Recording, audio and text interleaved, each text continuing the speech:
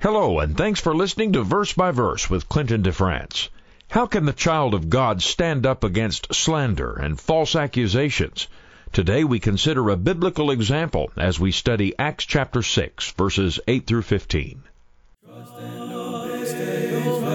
obey, for there's no other way to be happy in Jesus,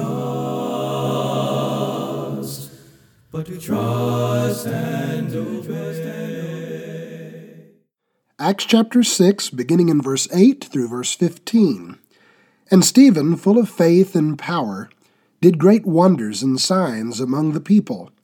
Then there arose some from what is called the synagogue of the freedmen, Cyrenians, Alexandrians, and those from Cilicia and Asia, disputing with Stephen. And they were not able to resist the wisdom and the spirit by which he spoke. Then they secretly induced men to say, "We have heard him speak blasphemous words against Moses and God." And they stirred up the people, the elders, and the scribes, and they came upon him, seized him, and brought him to the council.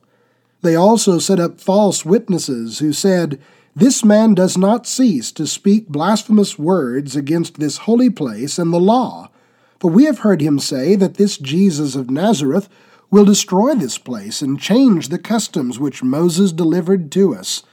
And all who sat in the council, looking steadfastly at him, saw his face as the face of an angel. This section marks the beginning of a very important transition in the history of the people of Christ during their earliest days.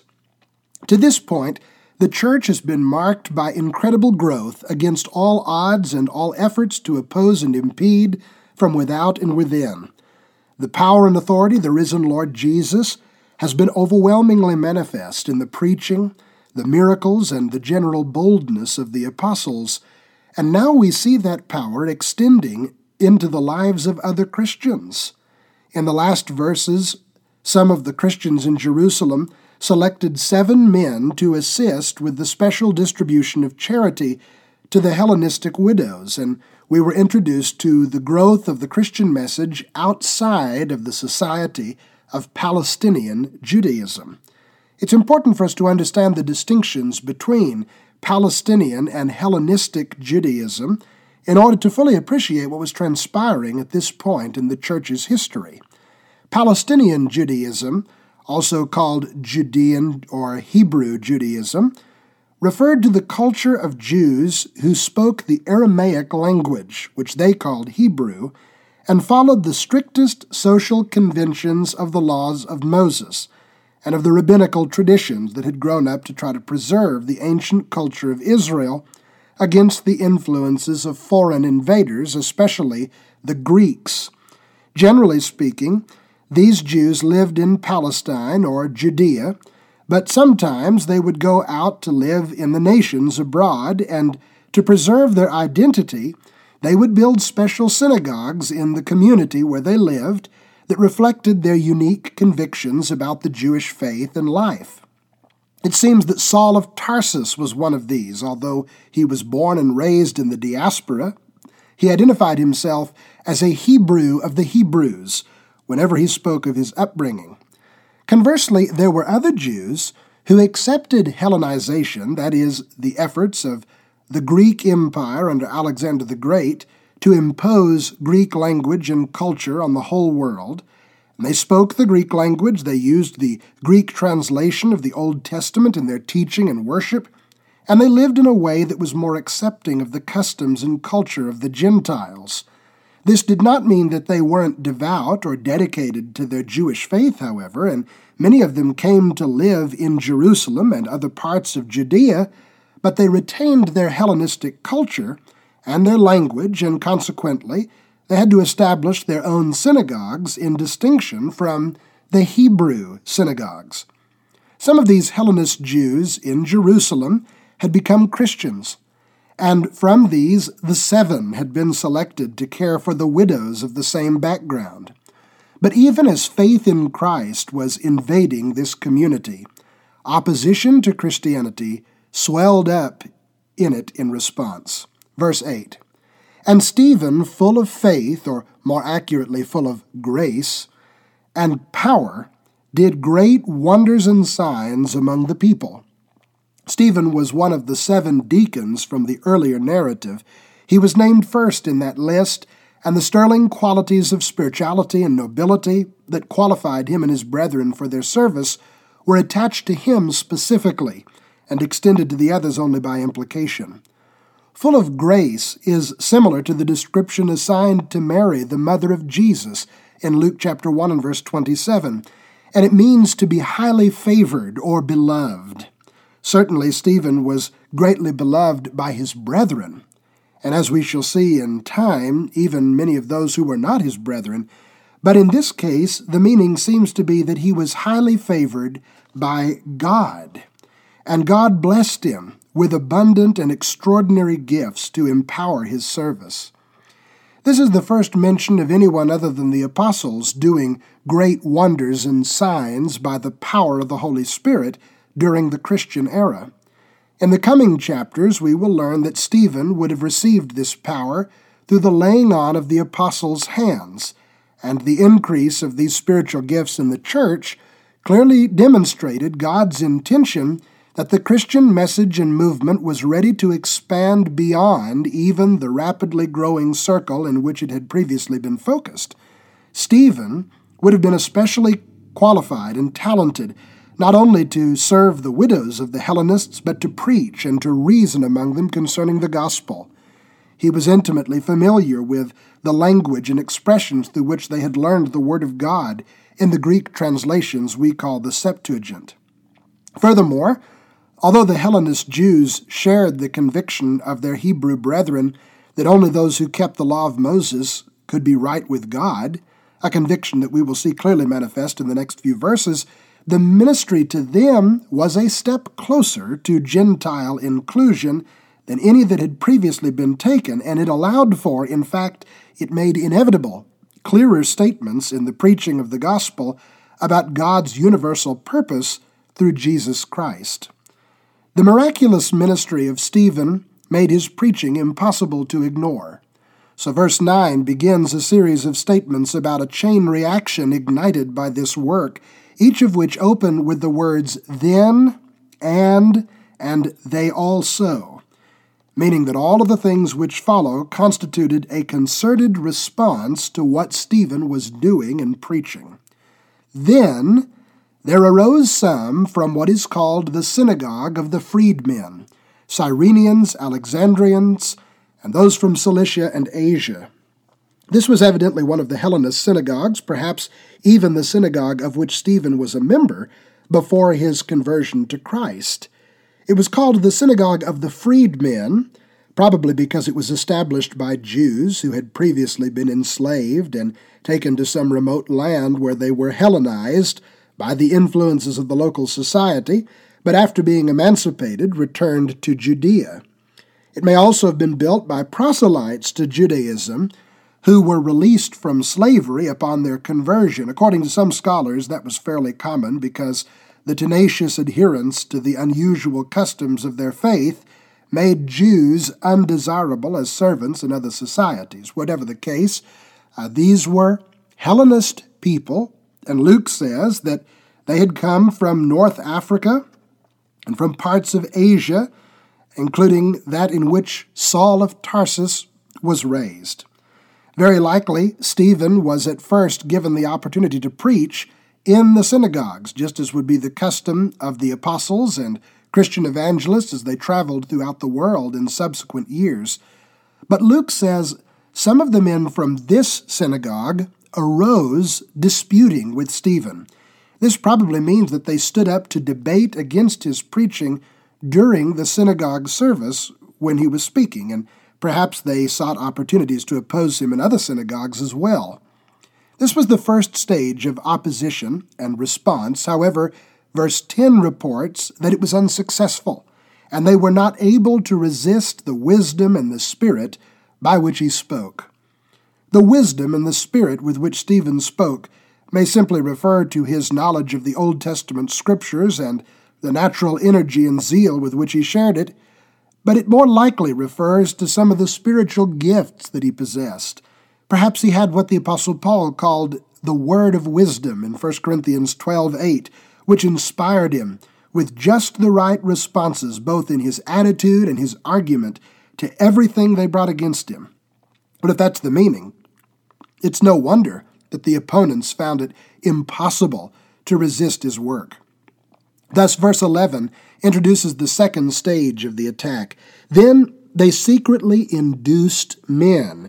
The word Luke uses indicates that they bribed some base and wicked men to lie, specifically to say, "We have heard him speak blasphemous words against Moses and God." Evidently, these things were at first spread by gossip, just whispered and passed around in personal conversation in hope to discredit Stephen's reputation and prevent him from being invited to speak in the synagogue any longer.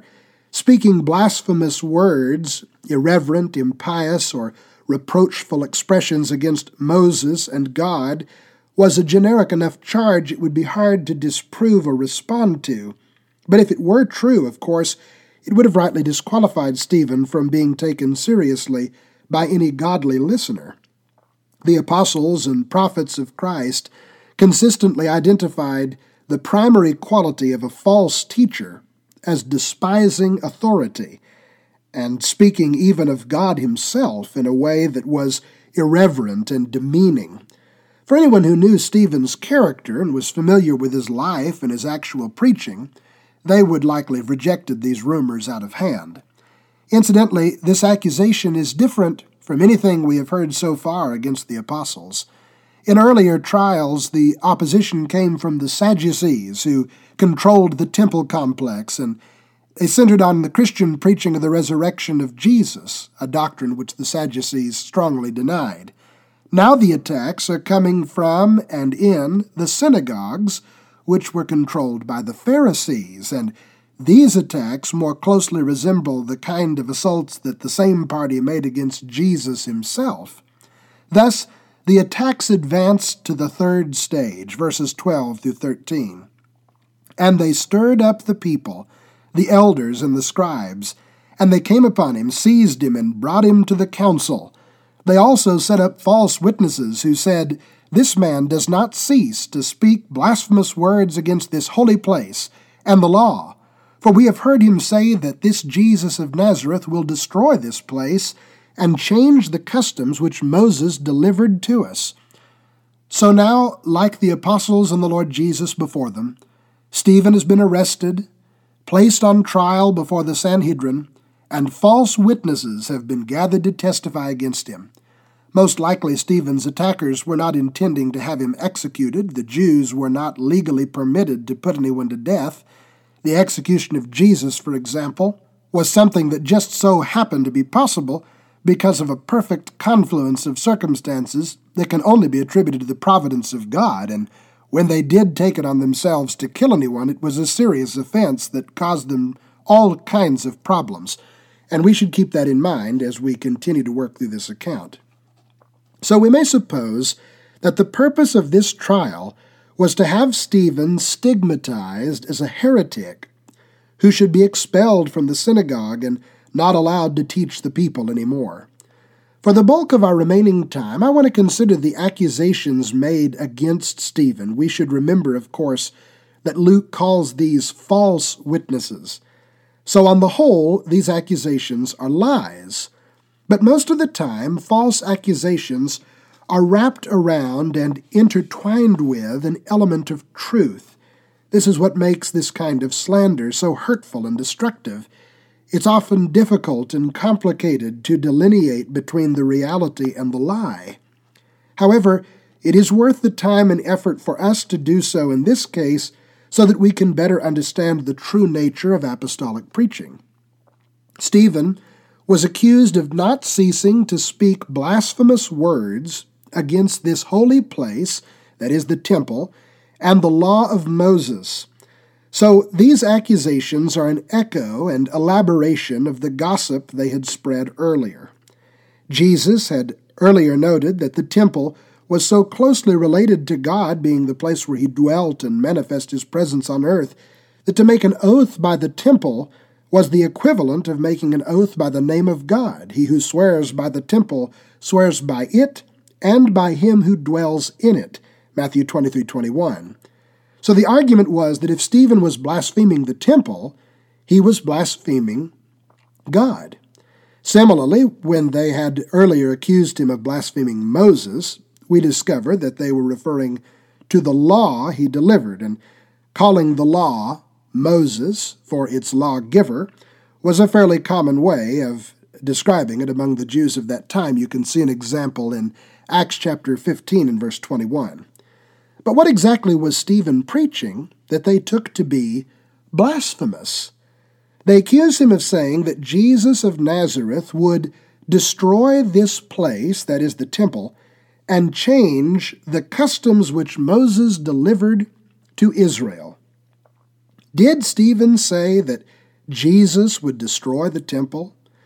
Now, we have no record of him or any other apostle preaching that, at least in those words. Now, at his own trial, Matthew 26:61, false witnesses used Jesus' words that were in reference to his body, his death and resurrection in John 2:19, to claim that he had made some plot against Jerusalem to tear down the temple and build another one in its place. And that accusation remained a major fuel to the fire of hatred and rage against him, even to the time when Jesus was hanging on the cross, according to Matthew 27, verse 40. But the irony of this whole affair was that the accusers had missed the actual predictions that Jesus and other prophets had truly made against the temple, and were twisting a prophecy of his resurrection to mean something that it never really did. In fact, Jesus had publicly predicted the destruction of the temple and all Jerusalem with it in Matthew 23:39, and in a private discourse with his disciples in Matthew 24, 1-35, Mark 13, 5-31, and Luke 21, 5-33, he described the circumstances leading up to its fall with enough specificity and clarity that his disciples were able to escape with their lives when the prophecy came to pass in AD 70. Before Jesus, John the Baptist had predicted the desolation of Jerusalem by the Messiah, what he called a baptism in fire of all those who would not repent and submit to him. John said, "The Messiah is coming. His winnowing fan is in his hand. He will thoroughly clean out his threshing floor, and he will gather the wheat into his barn," that is his kingdom, "but he will burn up the chaff in unquenchable fire." He's referring there to God's judgment against unbelieving Israel. Matthew 3, verses 7-12. And the Apostle Peter quoted the prophet Joel in his sermon on the day of Pentecost, announcing that following the outpouring of the Spirit, the second great sign of the last days, that the Messianic age had been inaugurated and Messiah had received his kingdom, would be judgment against those who rejected him in Israel, and he described it under the apocalyptic images of blood and fire and vapor of smoke, the sun turned into darkness, and the moon into blood before the coming of the great and awesome day of the Lord. That's Acts 2, verses 19-20. And all of these images use the ancient language of prophetic oracles against nations to foretell the fall of Jerusalem. It's very likely that this announcement continued in the preaching of the evangelists like Stephen. But the falsity of the accusation was that these predictions were blasphemous against God. In fact, these were merely prophetic announcements from God himself against those who had broken his covenant and killed his son. The destruction of the temple would not be an act against God, because through the work of Jesus, a new and more glorious temple had been erected, the Church of Christ, 1 Corinthians 3 and verse 16. In the Messianic age, God is worshipped in a way that is most appropriate and pleasing to his nature, in spirit and in truth, rather than in fleshly ordinances and symbols, John 4 and verse 24. And because of that, the time now is when it is not necessary to journey to Jerusalem to worship the Father, says Jesus in John 4 and verse 21. The temple of God is wherever the congregation of his people come together to praise and worship him. The second accusation was that Stephen taught Jesus would change the customs which Moses delivered to Israel. There can be no doubt that, in a sense, this was true. Things changed. The apostles did not bind circumcision on any person who sought to become a participant in the covenant blessings of the Messiah, according to Galatians 5 and verse 6, in spite of the fact that circumcision was required under the law of Moses, Genesis 17:12 and Leviticus 12:3. The apostles did not bind Sabbaths or any of the other ancient festivals on Christians, Colossians 2:16 through 17, in spite of the fact that they were bound under the law of Moses, Leviticus 23. The apostles taught that all Christians are priests, ministers of God's holy sanctuary, 1 Peter 2 and verse 9, in spite of the fact that the law of Moses taught that priests could only come from the sons of Aaron of the tribe of Levi, Numbers 3 and verse 3. And the apostles taught all of these things because Jesus, by the Holy Spirit, gave them these teachings from his people, John 16, verses 12 through 15. These were the things which they were binding and loosing on earth, because they had already been bound and loosed in heaven. The writer of the great epistle to the Hebrews made it very clear that through Jesus Christ had come a change in his law, a change in the priesthood, and a change in the covenant. Hebrews 7, verses 12 through 14, and 8 and verse 13. However, it was not right to call these teachings blasphemy against Moses' law. In fact, Moses' law itself foretold the coming new law of the Messiah, Deuteronomy 18, verses 18 through 19, and was designed to prepare Israel for its instruction and give way to its authority once all things were fulfilled in the death, burial, and resurrection of Jesus Christ. Galatians 3, 19 through 25, Matthew 5, 17 through 20, and Luke 24, 44 through 47. So there was a kernel of truth wrapped in lies with the intent to destroy Stephen's good work. Yet God always has a way of making evil intentions a platform for good. One undeniably accurate aspect of the accusation against Stephen was that he did not cease to speak. No matter how he was opposed, oppressed, attacked, and aggrieved, he continued his work for the Lord Jesus. As the charges were read against him, Luke reports in verse 15, "And all who sat in the council, looking steadfastly at him, saw his face as the face of an angel." This is a fascinating statement that has been variously interpreted and understood by commentators in many different ways, but I believe that J.W. McGarvey made the right sense of it. The expression describes the aura of meekness, resoluteness, and divinely given peace that the servant of God may portray in the hour of greatest crisis. After all, what is an angel?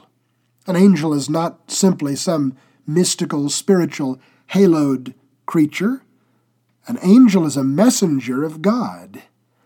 And on those relatively rare occasions when humans encountered angels face to face in the Bible, the response on the part of humans was always fear and dread and being awestruck and full of wonder. There was something awesome and terrible about being in the presence of a just one who could not be shaken or deterred from his task. And even now, in the very court that condemned God's Son to death, this messenger of God ceases not to speak, but readies himself to defend the honor of that very Son who lives again and reigns forever, knowing that he is justified by the power of Jesus Christ, whatever the court may say against him. Gossip, lies, slander, and false accusations are the tools of the wicked one, and really it's all he has in the face of God's unassailable word. When we preach the gospel, we can expect these sorts of things to be brought against us. But remember, when they do come, when they are brought, remember, greater is he who is in us than he who is in the world. The adversary's devices all fail and falter when the people of Jesus Christ stand faithful and firm and put their trust in him. Thanks again for listening. Please subscribe to keep up with our weekly releases as we continue through the Scriptures together. Verse by Verse is brought to you by the 11th Street Church of Christ in Tulsa, Oklahoma. You can contact us at tulsachurchofchrist@gmail.com or visit tulsachurchofchrist.com. When we walk with the Lord, when we walk with the Lord, in the light of his word, in the light of his word, what a glory he sheds on our way, sheds on our way. While we do his good will, while we do his good will, he abides with us still, he abides with us still, and with all who will trust and obey, trust and obey, trust and obey, trust and obey, for there's no other way to be happy in Jesus, but to trust and obey. Not a burden we bear, not a burden we bear, not a sorrow we share, not a sorrow we share, but our toil he doth richly repay, richly repay. Not a grief nor a loss, not a grief nor a loss, not a frown or a cross, not a frown nor a cross, but is blessed if we trust and obey, trust and obey, trust and obey, trust and obey, for there's no other way to be happy in Jesus, but to trust and obey.